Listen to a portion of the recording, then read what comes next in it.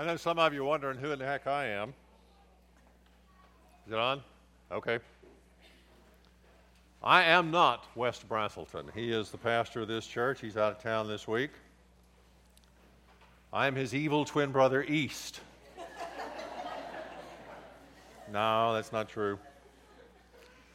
I'm not part of his family. And I'm certainly a lot better looking than he is. He'll be back next week. Any of you that are visitors here tonight, come back. It'll be better next week.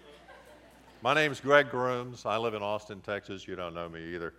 I want to talk to you a little bit about another guy you don't know this evening, whenever it is. Have you ever heard of Augustus Montague Toplady? Not one single person.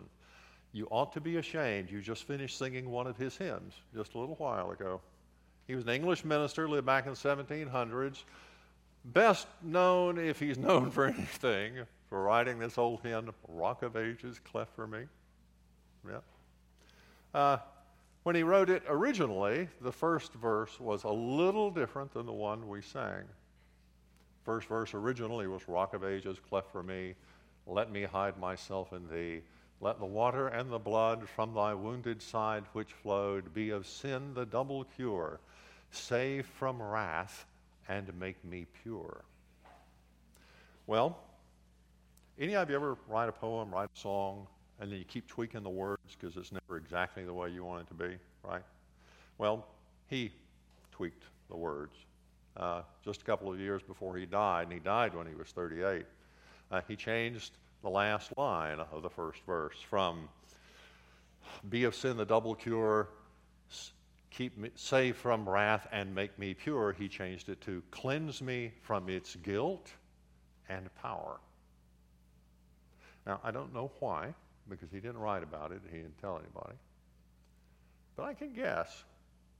The song as he wrote it originally wasn't saying enough. There was something else he wanted to say. Guilt is something that we Christians think we know, right? We understand guilt. There's a right and a wrong. We're wrong. It separates us from God. Guilt works its way into our relationships with other people. In the end, if Jesus doesn't come back before then and make everything new, guilt's going to kill each one of us. The wages of sin is death. The scriptures say so. And Jesus on the cross destroyed guilt's power over us. That alone is worth celebrating here this evening. But we think at times that when we've dealt with guilt, we've dealt with sin. And the fact is, there's more to it than that. And there's a result, more for us to celebrate this evening. You see, in Scripture, guilt and shame are not the same thing. What's the opposite of guilt? If someone's not guilty, he or she is innocent, right? Proverbs 17:15, exactly. Acquitting the guilty and condemning the innocent, the Lord detests them both. The opposite of guilty is innocent, but the opposite of shame, especially in the Scriptures, isn't innocent. In the Scriptures, the opposite of shame is honor and glory. Psalm 4, verse 2, how long, O man, will you turn my glory into shame? Guilt and shame aren't the same thing, but they are alike in a lot of ways. And just like guilt has great power in our lives, shame does too. Sometimes it's power for good. Sometimes it can move us to repent of our sins.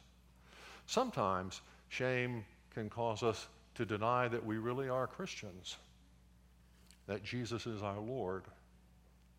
Shame can be a powerful thing. This evening I want to talk a little bit about guilt and shame. I want to talk about the weird connection between guilt and shame and who your heroes are. And I want to talk about God's love. But before we do, let's pray together, please. God our Father, I pray that the words of my mouth and meditations of all of our hearts and minds would be acceptable to you this evening. Please, Father, pour your Spirit out on us now. Our confidence as we approach your word this evening is not in our wisdom because we are not wise. It's not in our goodness because we are not good. It is in your promise that when we come seeking wisdom, your Spirit will teach us. Teach us, I pray, how to live free from the power of sin and shame. And I pray it in Christ's name. Amen. I want to look at 4 questions briefly. First, who your heroes are. Then, what can I do about my shame? Then, lastly, what God has done about my shame. But before this, a little more basic question, any of them. What's the difference between guilt and shame? As I said just a moment ago, they're similar, but they're not related. There are at least 3 possible relationships between guilt and shame. Guilt and shame, first of all, can go hand in hand. I can be guilty and feel ashamed because of it. You see this in the early chapters of Genesis. In Genesis chapter 2, verse 25, it says that after God created Adam and Eve, they were naked, but they felt no shame. This is a world without sin, right? And nudity is not a problem for anybody in that setting at all. But in Genesis 3, after Adam and Eve sinned, what's the first thing that they do? Remember? They make clothes for themselves out of leaves. You ever wonder why that's the thing that they did? It wasn't because God was offended by their nakedness. He had made their bodies, after all, didn't bother him in the least. They put on clothes because they offended themselves. They no longer felt acceptable the way that they were. Their guilt had made them ashamed. Works the same for me. Sometimes I feel ashamed because I am guilty. At other times, guilt and shame can really be at odds with one another. No clearer example of this in Luke chapter 22, beginning in verse 54. Then they seized him, Jesus, and led him away, bringing him into the high priest's house. And Peter was following at a distance. And when they had kindled a fire in the middle of the courtyard and sat down together, Peter sat down among them. Then a servant girl, seeing him as he sat in the light and looking closely at him, said, "This man also was with him." But he denied it, saying, "Woman, I do not know him." And a little later, someone else saw him and said, "You also are one of them." But Peter said, "Man, I am not." And after an interval of about an hour, still another insisted, "Certainly this man also was with him, for he too is a Galilean." But Peter said, "Man, I do not know what you are talking about." And immediately, while he was still speaking, the rooster crowed. And the Lord turned and looked at Peter. And Peter remembered the saying of the Lord, how he had said to him, "Before the rooster crows today, you will deny me 3 times. And he went out and wept bitterly. Peter loved Jesus. He loved him that night. At the end of John's gospel, Jesus sits down with Peter and asks him 3 times, "Do you love me?" Just like Peter denied him 3 times. And the last time he asked him, Peter says, "Lord, you know everything. You're omniscient. You know that I love you." Peter really loved Jesus. But that night, in the courtyard of the high priest, when Jesus was on trial, Peter was also ashamed of him and afraid. I can imagine how he felt. At age 24, my coworkers discovered, much to their surprise and their shock, that I was still a virgin. And they took it upon themselves to correct this sad state of affairs. They failed. But they did succeed in making me feel ashamed of something that I should have been proud of, being a virgin. Shame and guilt don't always go hand in hand. For me and for Peter, sometimes my shame says, do it, even when my guilt is saying, don't. At other times, guilt and shame can exist completely independently of one another. We can be guilty and not feel any shame about it at all. This, unfortunately, was a problem of God's people throughout history. In the Old Testament, the prophets talk about it over and over and over again. In Jeremiah chapter 6, verses 13 through 15, God says through Jeremiah, "From the least to the greatest, all are greedy for gain." None of us have that problem, do we? "Prophets and priests alike, all practice deceit." None of us have that problem either, do we? "They dress the wounds of my people as if they were not serious. Peace, peace, they say, when there is no peace. Are they ashamed of their loathsome conduct? No, they have no shame at all. They do not even know how to blush." Here, God condemns his people not just for being guilty, but for being guilty and not being ashamed of it. The opposite of this, unfortunately, often is a common problem too. I can feel ashamed of things that have no guilt attached to them at all. You know how this works, I'm ashamed of my body. My body is too tall, my body is too short, my body is too fat, my body is too thin. I'm ashamed of my looks. My nose is too big, my nose is too small, my hair is what's left of it, too curly or too straight, depending upon here. I can feel shame, depending upon the situation I'm in, about being too poor, if everybody around me has got a lot of money, or being too rich, if everybody around me doesn't have any money at all in the end. I can even feel ashamed of telling a joke if nobody laughs or saying something serious when everybody laughs. It's strange. I tried years ago, lived in Switzerland for about 8 years, to learn how to speak French. I wasn't very good at it. But I worked at it, right? And I thought I was making progress. And then one of my Swiss friends one day asked me if I was from Mexico. Now, I don't think she meant any disrespect to the good men and women of Mexico, but I don't think she meant to compliment my French accent either. We can and do feel ashamed of all sorts of things that have no guilt attached to them at all. Guilt and shame can go hand in hand. They can be at odds with one another. They can exist completely independently of one another. But in all of these situations, there are a few commonalities. What's the difference between guilt and shame? Guilt is a legal thing. It's the way God looks at me. Shame is the way that I look at myself, or the way other people look at me, especially with the feeling that I'm not acceptable the way that I am. And oddly, shame has a lot to do with who my heroes are. Now think about it for just a minute. Who are your heroes? Now, I realize my question has an assumption behind it that may not be true. My question assumes you actually have heroes, and you may not. These two guys, James Patterson and Peter Kim, did a survey of American attitudes on all sorts of stuff years ago. Wrote it up, called a little book called The Day That Americans Told the Truth. And according to their findings, most Americans don't have any heroes at all. They say 70% of Americans now say that America has no more heroes. Why are there no more heroes today?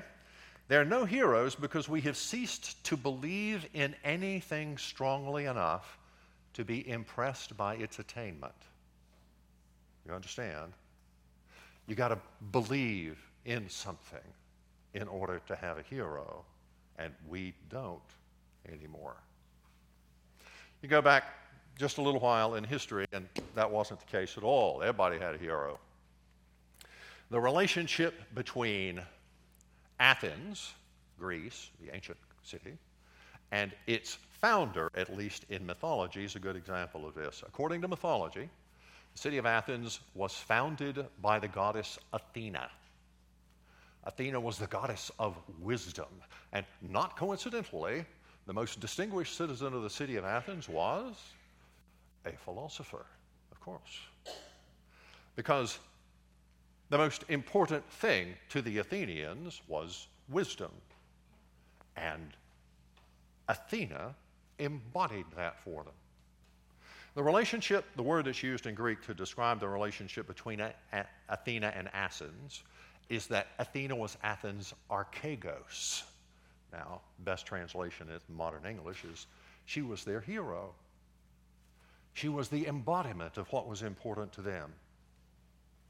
Same thing is true for us. If we have heroes, they show what's important to us. And in Hebrews chapter 12, verse 2, the word archegos is used to describe Jesus. Let us fix our eyes on Jesus, the author and perfecter of our faith. The word that the NIV translates author, the ESV translates founder. I think better could be translated hero. Jesus is our hero, the perfecter of our faith. He's a living embodiment of who we are to aspire to be, at least in theory. Unfortunately, it's possible, even for Christians, to have wrong heroes. Not only people who are not like Jesus, but really not like Jesus. And when we do, it's not only wrong, it creates all sorts of problems for us practically in this area of shame. Let me explain what I mean. Most of us do a pretty good job of explaining the difference between right and wrong. Rooted in the character of God, what he approves of is good, what he disapproves of is bad. 10 Commandments, nice explanation here in the end. We know what's moral. Still, many of us doing a really poor job of choosing who our heroes are. We adopt no heroes or the same heroes that everybody else in our culture does. Athletes, movie stars, rock musicians, people on Wall Street, whatever. And when we do, when our morals and our heroes don't fit together, well, we get caught between a rock and a hard place in all sorts of practical ways. Let me explain what I mean. And you ever see an old movie back in the 80s? Wall Street. I hate it when all of my cultural references are out of date. Michael Douglas played big broker on Wall Street, right? And there's a young guy who's trying to climb his way up the ladder, and he gets the job with the hot broker, one he never expected to get. Didn't know that the way that Michael Douglas was making so much money was taking small, profitable companies, buying them, and then liquidating them completely. And Michael Douglas acquires the airline that his father works for and wants to destroy it in order to make money. Now, his shame is saying, if I bail out here, I'm going to be a loser for the rest of my life. I can't spoil this. But his guilt is saying at the same time, if I do what's wrong, I'm not only guilty of sin, I'm destroying my father. So we look at situations like this and think the way we solve the problem is to have good moral heroes, right? Not people like Michael Douglas. Unfortunately, that doesn't solve the problem either. We'll choose LeBron James instead of Kobe Bryant. Now, I realize some of you don't like LeBron James. He is a good family man, whether you like his basketball or not. He's faithful to his wife in a way that Kobe Bryant, unfortunately, is not. Now, I've got problems with my hero, even if my hero is LeBron James. Because, you see, no matter how hard I work on my jump shot, no matter how hard I try to get more lift, I'm never going to be able to play basketball like him. I'm old. And even when I wasn't old, I wasn't a great athlete. The high school football team I used to play with, we said that our unofficial motto was, we may be little, but we're slow.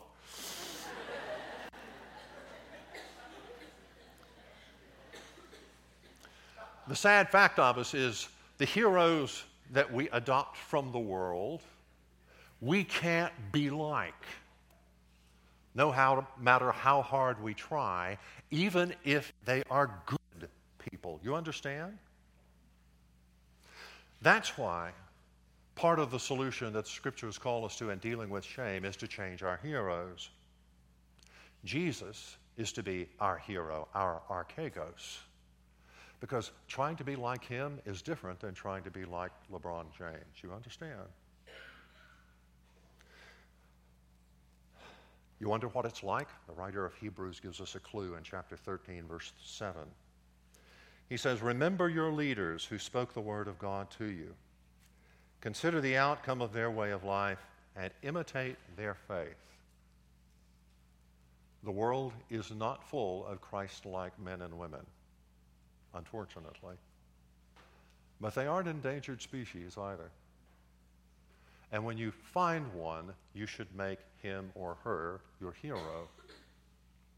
You should try to imitate them. Like the Apostle Paul said in 1 Corinthians 11:1, "Follow my example as I follow the example of Christ."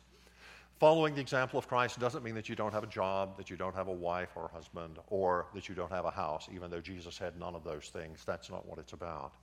It means forgiving one another as God in Christ has forgiven you. Being humble because Christ himself was humble. Being generous with your money because Christ became poor in order to make you rich. It means loving one another as God in Christ has loved us. And as hard as those things are to do, they're not like trying to be like LeBron James. Because not only by the grace and power of the Holy Spirit can you grow in the image and likeness of Christ in every area. The Scriptures tell us that God is working in all things to make you more like him. And one day you will be. But that's not all. God himself has done something else about our problem with shame. Who are the people that it's easiest to be ashamed of? Family. You don't get to choose your own family, now don't you? I met my wife 30-something years ago in Switzerland. We got married over there, and then I brought her back to Alabama to meet my family, right? We got invited to dinner by my Uncle Ernest, Uncle Ern. Uncle Ern was 92 years old. And when my new wife walked in the door of his house, his first words to her were not, "Good evening, my name is Ernest Grooms. Welcome to the family. It's a pleasure to meet you." His first words were, "Do you know what's wrong with the world?"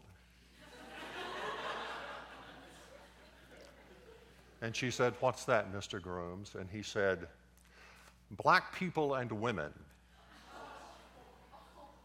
And then he didn't use the word black people. He said another phrase that I'm not going to use. It's too offensive. But he went on to explain why, in his opinion, black people and women were the problem of the world. And I sat there beside him and said, "Dear Lord,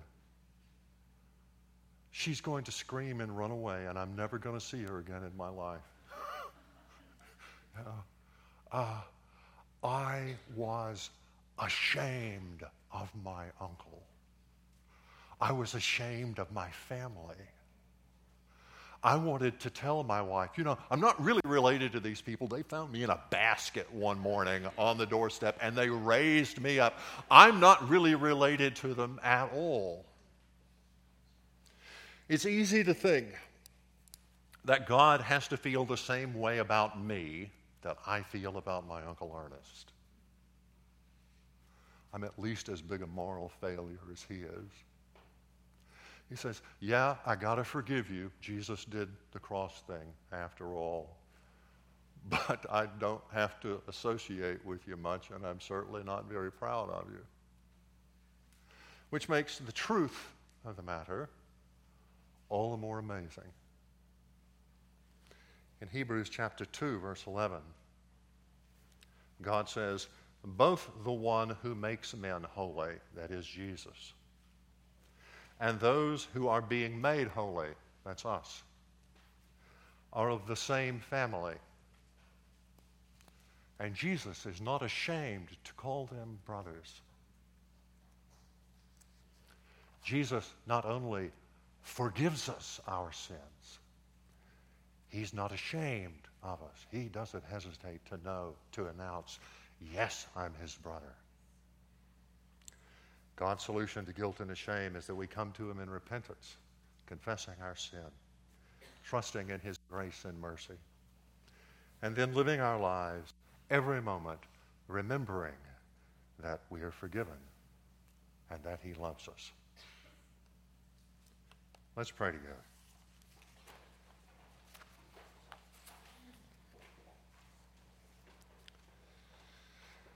Dear God, we thank you for the freedom that is ours in Christ, the freedom from guilt, that we can stand before you and know that despite our sin, you have acquitted us because of the work of our brother Jesus Christ.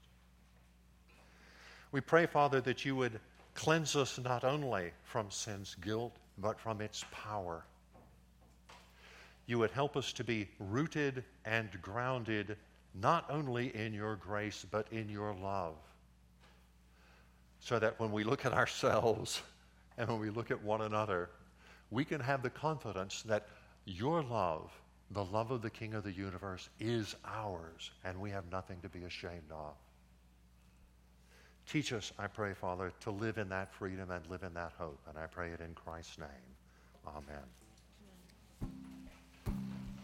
Y'all stand and sing with us.